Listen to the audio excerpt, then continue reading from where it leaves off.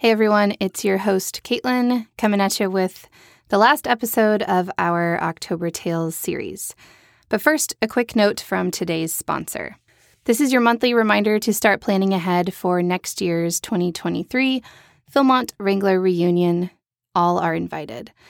The event will be held at the Red River Conference Center in Red River, New Mexico on July 1st and 2nd, 2023. Activities will include live music, relaxation, reminiscing, historical data collection of the old Philmont Horse Department, and a benefit auction. Other events to consider during this time are the Maverick Club Rodeo Dance in Cimarron, New Mexico on July 3rd, the Cimarron Independence Day Parade, the 100th Anniversary Maverick Club Rodeo on July 4th, and the 50th PSA Anniversary Celebration, which runs July 2nd through the 8th. It's going to be a lot of fun with a lot of good people, so book your lodging accommodation soon, and I, for one, will see you there. All right, so today I get to chat with Lee Hadaway, who worked at Philmont seasonally from 1984 to 1990. And I actually worked with his daughter, Rachel Hadaway, at Beaubien in the summer of 2012. Lee kicks it off with his haunting Music Man tale that happened at French Henry in 1988. Editor's note, I thought it was eerie and interestingly coincidental that Lee's ringtone went off during poignant parts of the story. Anyhow, we also discuss the story behind Lee's nickname, Bear, as well as highlighting the progressive North Country Christmas party of '88 that went from Miranda to Baldy, ending at French with a sweat lodge of epic proportions.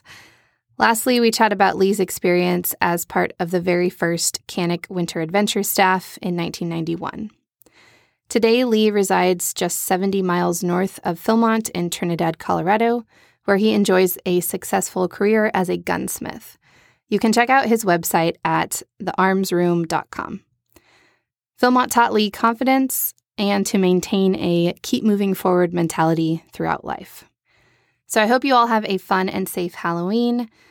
Let's see, this time last year, I was packing for Sedona, Arizona, where I spent Halloween with my sister. And actually, on that fateful night, while howling at the moon, an unsuspecting pack of coyotes joined in a call and response. It was quite the moment. This year, I will be out there as a black cat, living in the meowment. Meow, cat. I had to. So perhaps we will cross unruly paths.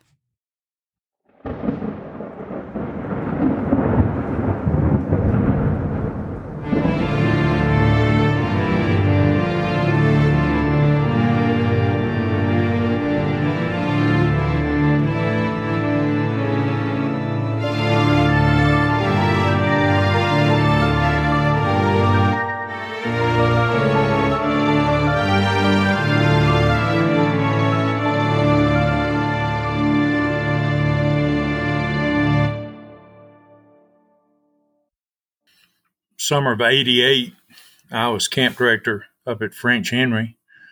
And of course, this was back when we had small staff, only had 5 up there on staff, no campers. So nice, quiet, peaceful place. And I think it was the second or third night we was up there, and we were up there in the sleep shack. And of course, anybody who's ever been to French Henry, there's no running water, pull your water from the creek, or there wasn't back then. God only knows what it is like now. But so we were in our sleep shack, and kerosene lamps and lanterns, like I say, no electricity or anything like this, which was fine. That's how we liked it. And it was 10 o'clock or so, but there's no reason to stay up late. So we were all laying in our respective bunks and reading, by lamplight. And all of a sudden, I heard something from across the room. And I guess the best way to describe it, and this is going to date me a little bit, it kind of sounded like somebody on the other side of the room with a Walkman on. So that would be earbuds for people today or whatever. That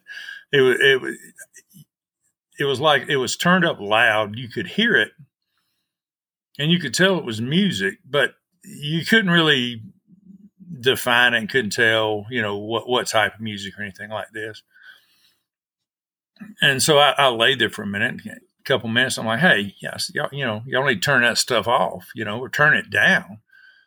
And the rest of my staff, they were all sitting there reading too. And they're like, well, we don't know what you're talking about. Nobody's listening to anything. And then slowly the rest of the guys heard it. So it's like, well, that's kind of interesting. And then, we kind of laughed about it, joked about it, whatever. And so the next night we all get ready for bed. Same thing. We crawl in bed and we got the kerosene lamps and lanterns on and we're reading and it's quiet. You can hear the creek and that's about all you can hear. And I heard it again. And I just sat there. I said, I'm not going to say anything this time. I'm going to wait and see if the other guys hear it, don't want to put the power of suggestion out there. And about 5 minutes, one of the guys goes, Bear, you hear that? I said, yep. And I said, I've been listening to it for quite some time. And it happened all summer. It wasn't every night, but it happened on a regular basis. And sometimes it would come from one of the other cabins or come from the blacksmith shop or just different places. And, we're kind of like, well, it's, somebody's playing music for us or whatever. We heard voices most of the summer. For example, me and one of my staff members was sitting up there on the porch and we knew a couple female rangers were coming over and somebody had already said, oh yeah, they were at Baldy Town. And so we were sitting up there on the porch, we're kind of waiting on them. You can't see down to the creek. It's kind of thick. And all of a sudden Burrow and I were sitting up there and all of a sudden we heard voices, female voices down by the creek. So we're like, oh, well, we'll go down and help them carry their packs up, and all this stuff. We got down there and nobody was there. And it was probably another 45 minutes before they showed up. So, like I say, it was very obvious, that we had heard the voices.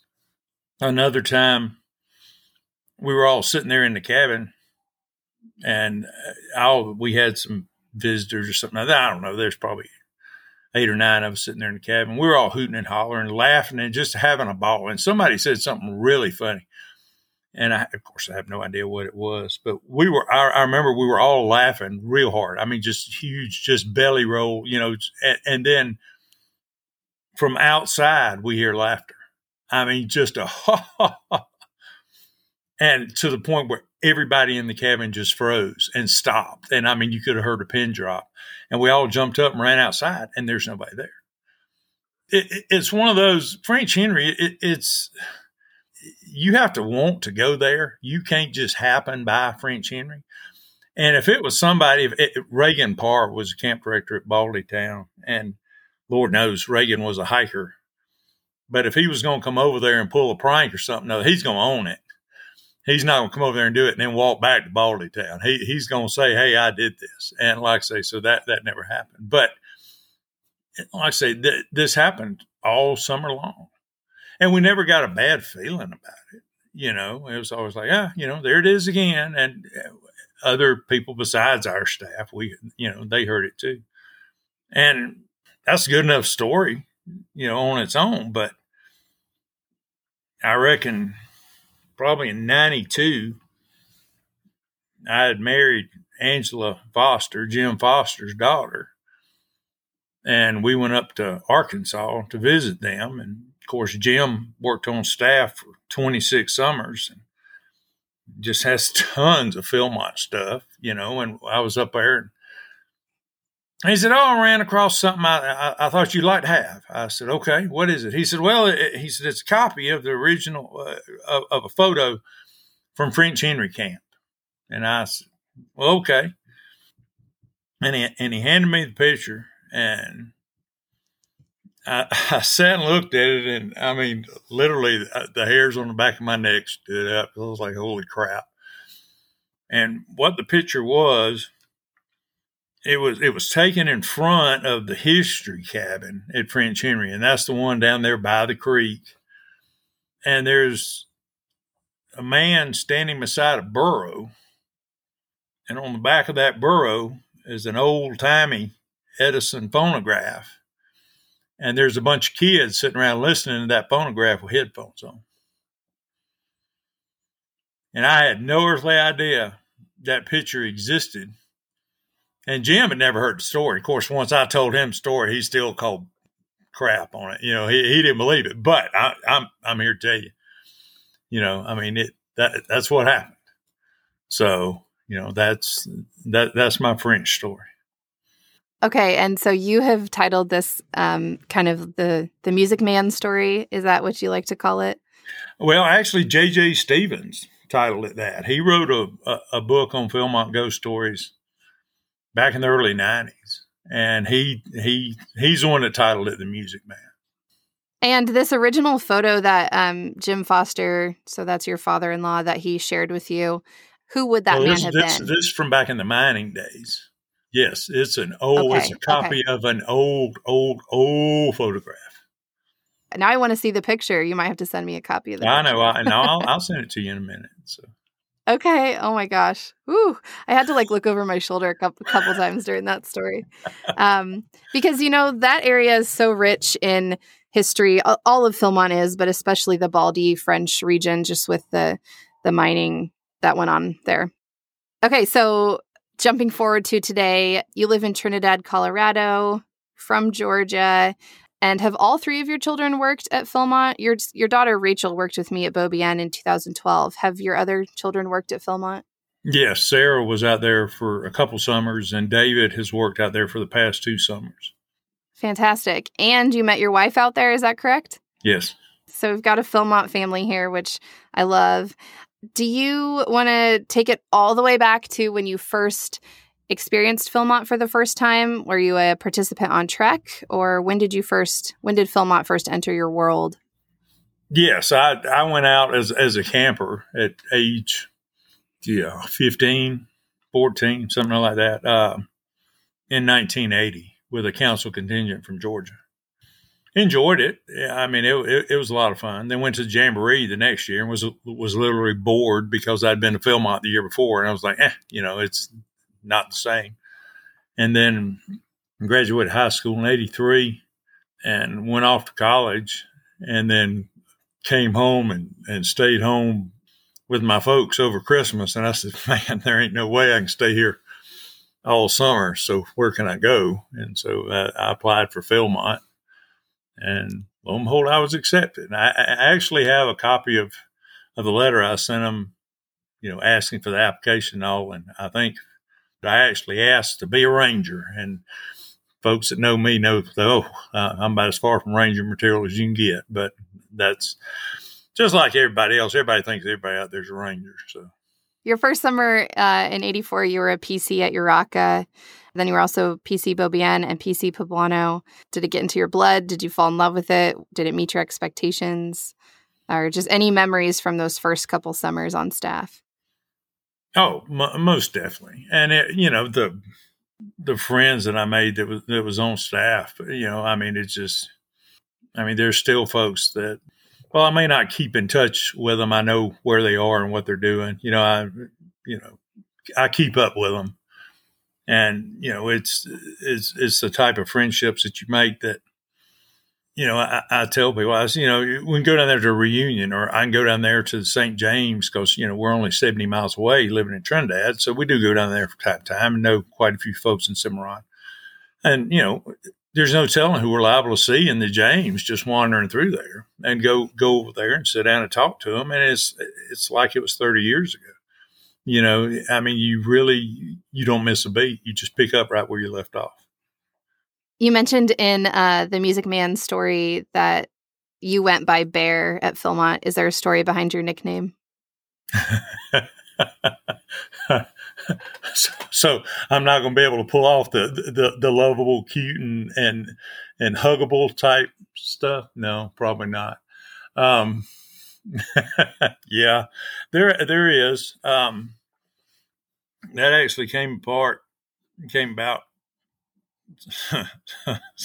summer of '86. I was up there at Poblano, and it was me and Forky Redine was our camp director, and Mike Jones, who had been out of the Ranger Department, and Dave Werhane, who of course is the curator of the National Scouting Museum now. He was my tent mate. So, and that was it. I mean, we just about halfway through the summer, we only had 4 people on staff up there. Well, there was a guy named Ken Kolka, and he had worked out there, and he had told me how to make what I refer to as a bear call. And what you do is you take a number 10 coffee can and punch a hole in the bottom of it, and then you take a leather shoelace and tie a knot in that shoelace and run it through that hole in the bottom of the can, so that when you hold the shoelace, it's kind of like you're holding a bell with no clapper. And then you take a block of fiddle rosin and rub it all over that shoelace real good.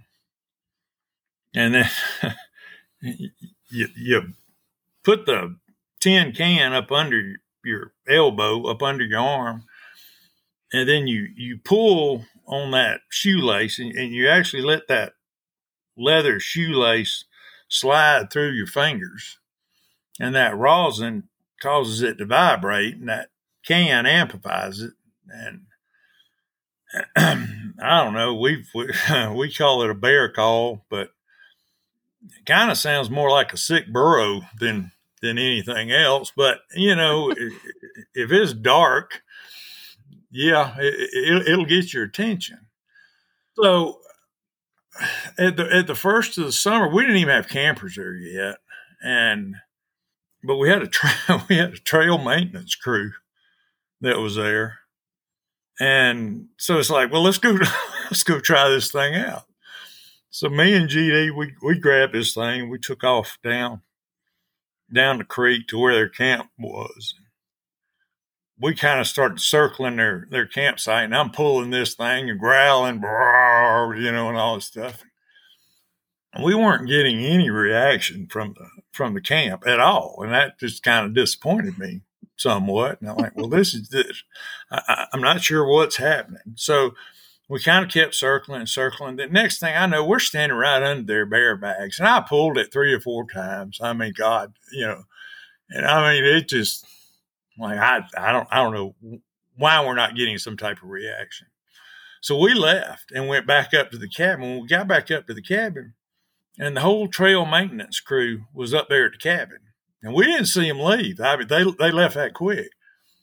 And so we kind of circled around and come in from the other side to the cabin and walked in, and I grabbed a cup of coffee and was sitting there drinking on that. And they were like, I said, what are y'all doing? Oh, there's a big old bear in our camp. I said, oh, really? And I said, well, how do you know he's big? He said, oh, my God, he sounded big. Oh, he's huge. Okay. So I'm sitting there and I'm laughing in this cup of coffee. And I look down, and the trail maintenance foreman was standing right there. And I looked down. I said, Jason, where's your britches? He said, man, if there was a big ass bear in your camp, you wouldn't have stopped and put on your pants either. He grabbed his boots and his flashlight and took off. So that's how I got the name, and it kind of stuck. And I wasn't able to do that as many times as we wanted. I only did we did it in one crew, but we, like I say, I had to quit because that was a summer that the kid was attacked upon Schaefer's Pass by a bear, and so we felt it prudent not to be out there in the woods acting like bears at that point because we was afraid we was going to get our butts shot. So, but yeah, that's where the name come from. So, do you want to talk about any traditions or things you guys used to do in the 80s as a staff? we had Christmas, and we called it Christmas. Everybody else called it Phil Fiesta. No, we had Christmas, and everybody tried to outdo each other with the Christmas parties. And went there again. Probably the best one we had was there again was summer of '88 up at French. We had. I had built a sweat lodge that summer, and it had 17 layers of canvas. So not only could the steam not get out, neither could the screams. So that was good. But oh yeah, we had at the first of the summer, we had maintenance had come up there with a backhoe to dig us a new latrine. So we had them swinging over there and dig out the stamp mill right there in the creek at French Henry. And so that thing was about 8 or 9 feet deep. And then, of course, we put a piece of that black pipe over the edge of it and stopped it up, punched holes in it. So we had our dancing waters. We had a fountain over our swimming pool. And, of course, we had tiki torches. Remember, we didn't have no campers up there. So, after about 5 o'clock, we was on our own. We could do whatever we wanted. But, yeah, we had a bunch of sweat. I think we probably ran eight or 10 sweats that night. God, we must have had 50 or 60 people show up. It was a progressive party, though. It started off at Miranda, and then we moved to Baldentown, and then it wrapped up at French. See, we were cultured and sophisticated even back then. So. I like that. I actually haven't heard of anyone doing a progressive, roving Phil Fiesta ever. So that might be the first time I've heard of that. Let's stick with French Henry for a second. Okay, so I've actually never been in the Aztec mine. I've been, on the outside of it, but I've never been inside that mine. I've been in Cypher's mine. But the Aztec, to my understanding, has or had many levels. This might not be the right terminology. Yeah, no, but it had 7 different levels. Sorry. No, that's right. It has 7 different levels, and I want to say 11 miles of tunnel. There's a bunch of mines up there, but the Aztec was it was the biggest one up there. But it was not. Okay. It was not like in Baldy Mountain. It was off to the side, down one of the canyons. So, when you were there in '88, could you access those levels or areas of the mine, or were those closed? We gave the tour on level 2 is where the tour tunnel was. You could only go back so far in, and then there was boards. There was a wall back there, so you could not go back any farther. And then there was a door that had a hasp and a padlock on it, but it didn't have no hinges on the other side. So, yeah, we might have went back there a time or two. Speaking of friendships and the community that you develop at Philmont, was there a person that you really looked up to while you were on staff, or someone who became a best friend? Quite a few, but two that I, got really close with. One of them was Jorge Uper. His real name's Claude Hemphill. He's from Atlanta. He's actually a neurologist. He's a damn brain surgeon, which is amazing. But he teaches and works for the University of California, San Francisco. He's one of the top brain surgeons and neurologists or whatnot, in the country and in the world. And, he was a very good friend of mine. And, there again, Philmont kind of transcends all socioeconomic levels and barriers and whatever. Hell, everybody was the same out there. And I remember, I guess about 5 years ago, and there again, I don't see him as much as I'd like to, but 7 years ago now, I guess. But I'd had some medical issues and basically had an internal bleed that they couldn't find. And I was not doing real good. And I was come damn close to bleeding out. And the surgeon told me later, he said, "You ought not to be here. You lost 2/3 of your blood," type deal. And the surgeon finally said, we found it, and here's what we're going to do. He said, we're going to field dress you and go in there and patch it. And of course, I was scared to death. And my wife, Angela, was there with me. And, she said, well, what do you want me to do? I said, take my phone and go call Claude and see what he says. I want his opinion. And he was in a meeting, but he saw it was me calling. And he got up and left that meeting, took my phone call, and basically told Angela that, that was the best thing that could happen. So that meant an awful lot to me, still does. And like I say, I still see a bunch of folks. There again, being 70 miles away, still go down and see Steve Rick, Jason Smallwood, and Dave Kennedy, and Lord knows, who else. I work in Raton. I ran across Brian Palmer the other day, Doug Palmer's boy. Was talking to Brian. Hell, I back to French Henry. That was Doug's first summer out there. And Doug used to bring Brian up to French when I was, I think Brian was 8, 9 years old. And Doug would bring Brian up so I could teach him how to pan for gold. So, it's just funny how it all just kind of circles back around. In 1991, you were on the first Canic staff, which they now call it the Winter Adventure Program, but It was called Canic. So what was that experience like? It was real interesting, seeing as how I grew up in Georgia and we didn't have no snow. So I'd never done any snow camping. And I was out here in Trinidad going to gunsmithing school. And at the time, the program would only run on weekends. So we'd have troops come up from Texas, and they'd come up on Fridays. And Saturday morning, we'd outfit them and then teach them a little bit about cross-country skiing or whatever. And then we'd ski up to maybe the hunting lodge. We'd drive up to the top of the hill, right past Cedo turnaround, and just ski up the road to, like I say, about at the hunting lodge. And we'd get up there, and everybody, it was me and Steve Rick and V.D. Plew and Dennis Vandermeer. And I mean, we're all hardcore backcountry folks. We ain't, hell. So we'd get up there.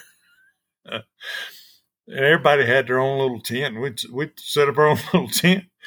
We'd all crawl in the tent. We'd take us a nap. All the kids go around playing snowball fights, whatever. We'd get up, a little bit, and we'd go out and play with the kids, all stuff. Well, hell, it'd get dark about 5:30, 6 o'clock up there in the mountains in the wintertime. Well, there's nothing to do. So all the kids would go to sleep. We'd all sit around drinking hot chocolate, sitting in the snow, and then the next morning we'd get up, we'd ski back down. So, I mean, it was a lot of fun. I mean, it was different. It's something I'd never done before. I spent one fall and one winter out there, and I can vividly remember, like you just said, the sun going down. I feel like in my memory it was like 4 p.m. I'm sure it wasn't that early, but I remember lying in my tent reading a book, just being like, I'm not tired. Everyone else is asleep in their tents. Like, I am just like, it like made me anxious. And then I finally, fell asleep. But it was different, and it was so quiet, and it was different to be in your tent that early. It was like, but one of the cool things I remember about that, we actually had a troop from Taos come over, and there was I think it was an explorer post, and they had an advisor. His name was Bill Waugh, and I had seen him 3 or 4 summers, after you've been there so long, you start to see people over and over again, and, and they become friends. Well, he was out there, and I remember he didn't come out on Friday night because his mother had just passed away, but he came Saturday morning so he could go out with his post. And Bill's an awesome guy, just super nice guy. So we're all up there. I say it was cold. God almighty, it was cold. And, most everybody had gone to bed, and all of a sudden Bill launches into the cremation of Sam McGee. And I'm going to tell you what, you can't find a more fitting place to hear the cremation of Sam McGee. And for me, it was the first time. I'd never heard it before. And it was absolutely amazing just sitting there and listening to him recite that. And that's one of my fondest memories. I'll always remember him doing that. Yeah, what a eerie tale, and to listen to it in the Philmont backcountry on a cold winter's night. Oh, yes. Gosh, Lee, 7 summers at Philmont. Do you have any other really poignant stories, memories that stick out? You know, having your kids there, meeting your wife there. Were there anything else that you want to share before we maybe talk about what you're up to today? Well, I have people ask, what do you remember most? What was your most important thing and all this stuff? There again, I think GD will back me up on this. It happened at Poblano. We had a handicap crew come through, and they wanted to climb the spar trees, the poles. We knew it was going to take a while to get them to climb, but that's all right. But we wanted to give them the extra time, but we couldn't slight any of the other crews, at the same time. So GD and I told them, said, well, tell you what, I said, y'all come down here tomorrow morning, 6:00. I said, we'll go down, GD and I will come down, we'll help you. And so we did. We got down there and met them. And there was 10 or 12 of the kids, and some of them were adults. But to me, that was probably one of the coolest things that we did, was helping these kids climb those poles. And some of them didn't climb 3 or 4 feet. And, we're sitting there, begging and pleading, and come on, one more step. Oh, come on. Oh, look at that. Oh, you're doing so. But I'll tell you what, and they might not have got more than 3 feet off the ground. And some of them did. Some of them went on up. But boy, when their feet hit the ground, holy crap, they were like Superman. I mean, that was one of they were the proudest kids you'd ever seen. And that's probably one of the more meaningful things that we did. Do you want to say anything about how Philmont, how it's changed? Or maybe you think it has stayed the same? The core has stayed the same throughout the ages. No. Oh, no, it hasn't. It has not stayed the same. No, well, all right, I guess we can say the core is there. But it's different. It's completely different. Just hearing stories Rachel would tell, back, when y'all were together and stuff like that. And she'd come home and tell me, I just sit there and just shake my head on it. Wow. And I mean, and there again, it's a generational thing, I mean, it's just so different. I mean, with all the technology and the electronics and all this stuff. And I think that's a lot of it, and I've thought about it a lot, and there's a lot of people go, oh, I want to go back. Nope. There ain't no way. There wouldn't even be no need for me to unpack the vehicle, because about the time I did, I'd say something or do something and they would run my butt off, because they'd be like, you can't do that no more. I said, well, my God, it needs to be done. Well, no, you can't do it. And that'd be the end of it. So it's best for me to just sit back and just and watch and tell my stories like a doddering old fool, and and say, remember when. So hell, that summer when y'all were at Bobby Inn, had Gene Snell bring us up there to visit. Went over there to, Backcountry Warehouse to meet him. And then we're like, well, I guess, we'll run over here to Staff Lounge right quick, and he'll go to the bathroom, before we get in the vehicle and take the ride up to Bobby Inn. We go over there, I think it was on a Sunday morning or something. And there's about 8 or 10 staff members sitting around outside the staff lounge. And nobody's talking. They're all on their damn phones or their iPads or whatever. And I'm just like, oh my God, that kills me, and I've told my kids every time, I said, turn that damn phone off. I said, that's not why you're there. You go out there, and I don't care. Rachel Hellman, she was at Clarksford. She could have called me from Clarksford. I said, you best not call me unless you bleeding. I said, that's not what it's supposed to be. So I can blame an awful lot of stuff on social media now. So, and that damn little phone.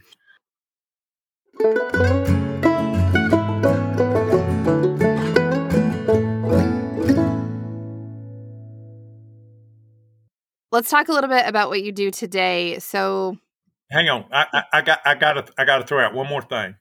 Okay. All right, and we're going to call this as a thing that I'm kind of proud that we did. When I was at Clark's Fort in '87, we introduced a song to Philmont that we did at the campfire that was only done 1 year. Nobody's ever done it since. And there again, me talking about one of them things that get me run off, this would be one of them. And I don't know if are you familiar with the song "Don't Pet the Dog"? The Tabasco Donkeys actually recorded it and put it on one of their CDs. Okay, then I think I know what you're talking about. Yeah, it's basically the warning of this guy going over to his girlfriend's house and getting some friendly advice, and the advice is don't pet the dog, because the dog gets a little bit worked up and gets a little bit amorous, and in fact, one of the lines is having a dog making love to your leg. And it's an awesome song. And when we did it to start with, Mark Allen was my awesome guitar player. We had 2 guitar players, and Mark was he's one of the best guitar players we ever had. They didn't stack the campfire camps with musicians back then like they do now. We considered ourselves very lucky if we had 2 guitarists. So that way, when one person went on days off, we still had one. That kind of came into play one summer at Beaubien when both my guitar, or when I was a PC and my CD, Curly was a guitar player, and then Rob Mayer, who was another guitar player, the only 2 we had, were both off. And we got to do Cowboy Campfire and no guitar players. And so I walked over there to the campfire ring and carried Curly's guitar with me and strung it around my neck and did the whole campfire with me holding that guitar. I couldn't play that guitar at all, but I did the whole damn campfire with me holding that guitar. And when it was done, I said, all right, let's all do the film on him. And I put that guitar back in the case. We walked back to the camp, and everybody looked at me like, damn, he didn't even play that. I didn't. I couldn't. But back to the don't pet the dog. When we first did it, it's like, oh my God, we're liable to get in trouble. And so the first couple times we did it, we're kind of like watching the reaction of the advisors and the crews. And oh my God, everybody's rolling and falling off of the logs. Like, oh, hell, this is it. And after every campfire, everybody's coming up like, oh, I want the lyrics. I want lyrics. There again, it's 87. I had to sit. I'd hand write out lyrics for this song for the next hour for these kids, And I really didn't think much about it until I always tried to go to the closing campfire at least once. And Todd Conklin was so great at doing the closing campfires, and I always enjoyed, any of his campfires. And so we were sitting down there. I was sitting on the back row, and Todd gets down there and goes, all right, we're fixing to do a song here that nobody's ever heard before. And if you like it, you heard it here first. And If you don't, then we never did it in the first place. Well, by that time, some kid hollers, don't pet the dog. And, and of course, I started snickering. And the next thing I know, everybody at the closing campfire is chanting, don't pet the dog. Don't pet the dog. And I was like, oh my God, Todd's going to kill me. And Todd's like, well, Bear's sitting up there on the back row. Maybe we can get him down here too. And I'm like, no, I'm not going to walk down there in the middle of this and screw up his campfire. Well, now everybody is chanting bear, bear, bear, bear. And I didn't go. I'm like, no, I'm not going to do it. And I walked down there to sing the Philmont hymn. And I purposely got on the other end of the line from Todd. And Todd, in the middle of Philmont hymn, come up behind me and whispered to me, he goes, you bastard. He said, you already got the best campfire on the ranch. Now you come down here and you screw mine up. I said, I didn't do nothing. So, yeah, you need to Google "don't pet the dog" and just imagine that going on at the campfire. We used to sing Tom Petty, "Last Dance with Mary Jane," and we can't do that anymore. But that was the one we used to sing at Mobian. So, if anything else comes to mind, just interrupt me. Okay, hell, that's enough. Okay. You don't heard enough of me. So, okay, so a little bit about Lee, what you've been up to today and for the last few decades, I believe. You're a gunsmith, and do you own your own business doing that in Trinidad today? Yes. Yeah. I mean, I actually worked for the city for 16 and a half years. I actually quit them in end of July. There's a guy that owns a pawn shop in Raton and one in Trinidad. And he hired me because he wants to expand the gun business and put gunsmithing in the pawn shop down there in Raton. The one in Trinidad is too small to expand. So that's where I've been since about the 1st of September. So 6 weeks, 8 weeks, something like that. But we've got the plans to do the advertising, and we're going to try to target the tourists and the people coming up from Texas and whatnot. So we'll give it a shot anyhow. And gunsmithing brought you to Trinidad, which is where you live today. What is it that you love about, working with firearms, and or maybe what's one of the most favorite projects you ever did? I don't know. It's the mechanics. How to take something that's not supposed to work or is not working and figure out why it doesn't work, and then how to make it work, how to customize, kind of one of my thing that I kind of fell into is I'll be able to take down lever actions. You can take a Marlin standard lever action. I rig it to where it'll come in two pieces. You can unscrew the barrel, and then I got a local saddle maker that makes me a real nice leather case for it and all this stuff. So it breaks in half. It makes it easier to travel and transport and stuff like this. Plus, it's cool. I tell people it's James Bond meets John Wayne is what it is. But yeah, and quite honestly, the reason I came to gunsmithing school is I was at Clark's Fort in 87 as a camp director. And I'm like, I'm tired of regular college. And if I don't find something to do, I'm going to have to get a real job, and I can't come back to Philmont. And I was reading a guns and ammo annual, and in the back of it had a listing of gunsmithing schools and supplies. And it said Trinidad, Colorado. I'm like, hell, I had no idea there was even a junior college here. The only reason we used to come to Trinidad was to buy 3-2 beer when you weren't 21. You could buy up here and buy it at 18 and go back to the canyon, and we'd sit around and drink beer. So that's quite honestly, that's the reason I came to gunsmithing school, so I could keep going back to Philmont. And I've done pretty well with it. Like I say, I've got a website, thearmsroom.com, if anybody cares to look. And hell, I've got a gun. If you look at philstaff.org, I think I did a raffle gun for them. I took a rifle that was used at Poneel and restocked it and converted it to takedown. And then Steve Rick made a custom knife to go with it, and the wood on the grip of the knife and the stock matches. And I mean, there's all kinds of good stuff. So go on there and spend a bunch of money and give it to the PSA. So, but one of the coolest things I think I've did, and I actually wasn't gun related. I got a call. God, it's been 16 years ago. This guy called me from New York, and he said, I'm a retired police detective from New York. He said, I've got 2 sons that are graduating from the Naval Academy at the same time. I said, well, that's pretty cool.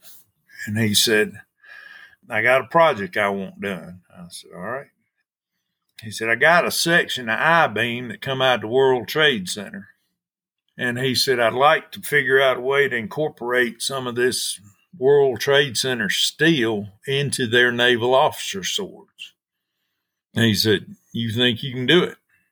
And I said, yep. And he said, how you going to do it? I said, I ain't got no idea. I said, but that's a pretty cool project. So I said, send me the swords and send me the steel and then forget about me. I said, I'm just going to let it sit there. And that's what I did. I'd walk past it every day and just kind of glance at it. And so finally what I ended up doing, I cut about 3 inches off of the tip of each of the swords and then dovetail the blade and then slice that World Trade Center steel, that I-beam, and cut a corresponding dovetail and brazed it back in place to the end of that blade and then shaped it down. You really can't tell it except we had it engraved. He wanted my initials put on it, so I put my initials on there and then put 9/11 on there. But other than the initials, and you can see the outline of the dovetail, that's it. You can't tell it. But I thought that was probably one of the coolest projects I've ever done. I love your process. I love that you actually took your time with it and just kind of made friends with it, and it sat there in your space for a while, and you made it happen. You found a way. It's been fun. I've done some stuff for movies, and I made the sniper rifles for Denver SWAT team, and have done some work for some special ops guys, and they carried my guns in Iraq, and that kind of gives you a good feeling, and like I still have 4 or 5 of Denver SWAT guys in my cell phone. And, when they tell you, they say, hell, if you come to Denver, if you ever need anything, hell, just give us a call. It's kind of nice to know if you need a SWAT team, you can call in Denver SWAT. That just kind of makes you feel good. But they are the nicest bunch of guys, and that's one of the things about doing this is from time to time you'll run into the macho people and whatnot, but the serious people, the serious shooters and looters, they're not like that at all. They're the most unassuming people you'd ever want to meet, and just the nicest people. And like I say, I enjoy doing stuff for law enforcement and military, for people who actually need it. I can do stuff for people who's got deep pockets, and that's nice too. But it makes me feel better that hopefully these people can use it, for good, and hopefully save a life. So. Do you have a piece of Philmont memorabilia that you really cherish or proud you have? Some people don't keep things, so maybe the answer is just no. I've got all kinds of stuff. And like I say, Lord knows my father-in-law's got tons of stuff. I've got the photo albums, which I rarely pull out. I pull them out and show them to David. And, it kind of, David, when he was at Miranda year before last, he took my possibles bag and my powder horn.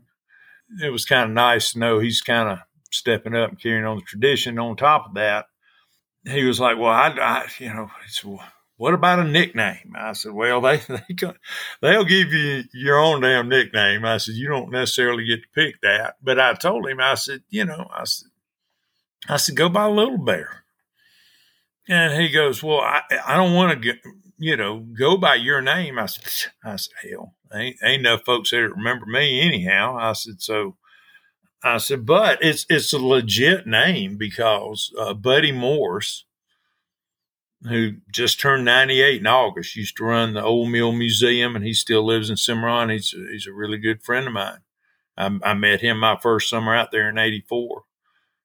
When David was born, he and his wife Irma sent David a pair of baby moccasins and said, "These are for Little Bear." So Buddy's the one that named him Little Bear. And so that's a legit name. And I told him, I said, you ain't riding on my name. I said, that one's yours. He's doing a good job. He's following in my footsteps. So, do you want to nominate anyone to be on the show? If you could hear from any of your friends or people that you've always wanted to hear share stories. There again, if you could line it up, if you could get Buddy Morse on there, would be good. He is definitely a historian. But sure. I think you've done a pretty good job of getting hold of folks. So thanks. Yeah. It's a fun gig to try to, see who will take you up on the offer or not. And some folks decline, and that's A-okay, but some folks are eager. So it's been fun to have you on the show today. I know a lot of people will enjoy this episode and get excited seeing your name up there. So I'm sure you're aware of like the 10 essentials, the 10 items to always have like in your bag if you are going into the mine or wherever. Sometimes I like to ask, do you have an 11th essential? What would be your 11th item that you would bring with you, whether it's something practical and physical or whether it's a mentality or a mindset when you're out and about in your day to day? Well,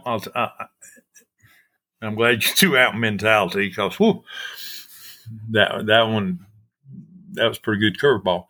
But I went up a couple years ago. A friend of mine retired. She was actually our union rep, and she's a good friend of mine. Went up to her retirement reception, and she told me, she said, I learned so much from you. And I said, I have no idea what you're talking about.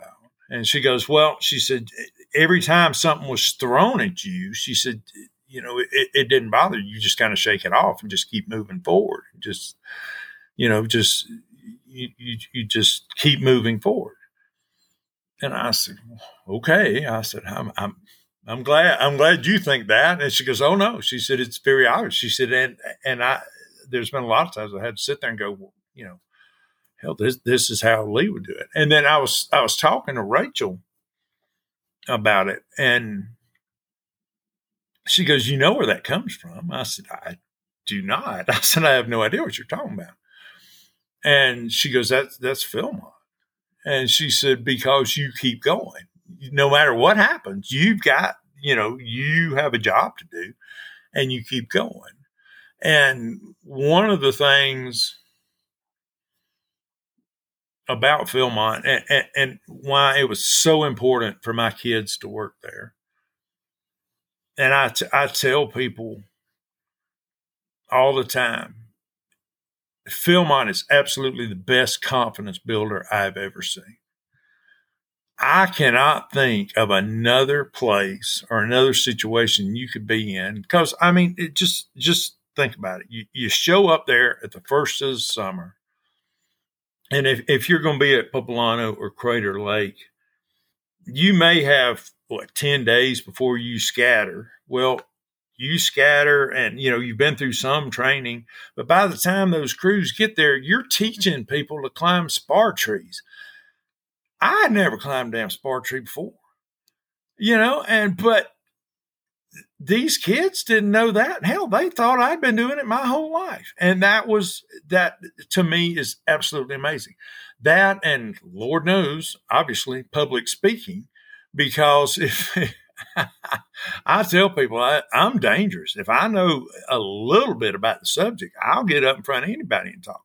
I'll step up in front of the city council.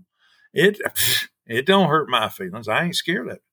And when you there again, if you have to stand up in front of 8 different crews and you give a program, and that's every single day, you don't have time to get nervous. You don't have time to be afraid.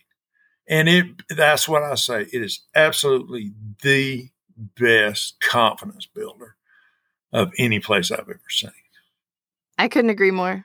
I think it totally shapes and grows you in maybe one of the most important times of your life, and the trajectory going forward into your life, how it makes that more positive. Yep, I agree. Awesome. That's a great spot to end on, I think, unless there's anything else I missed or any questions that I didn't ask. But well, we have to sing Silver otherwise, on stage. We have to sing you want to sing, right? Are we going to sing it? No, we're not going to. I won't say no. I mean, I won't, but I can just cue music. We'll just cue the hymn. That'll work. Yeah. Let's fade in, fade out. Yes. And don't get the buttons mixed up and bring in Don't Pet the Dog instead, so. I'll do my best.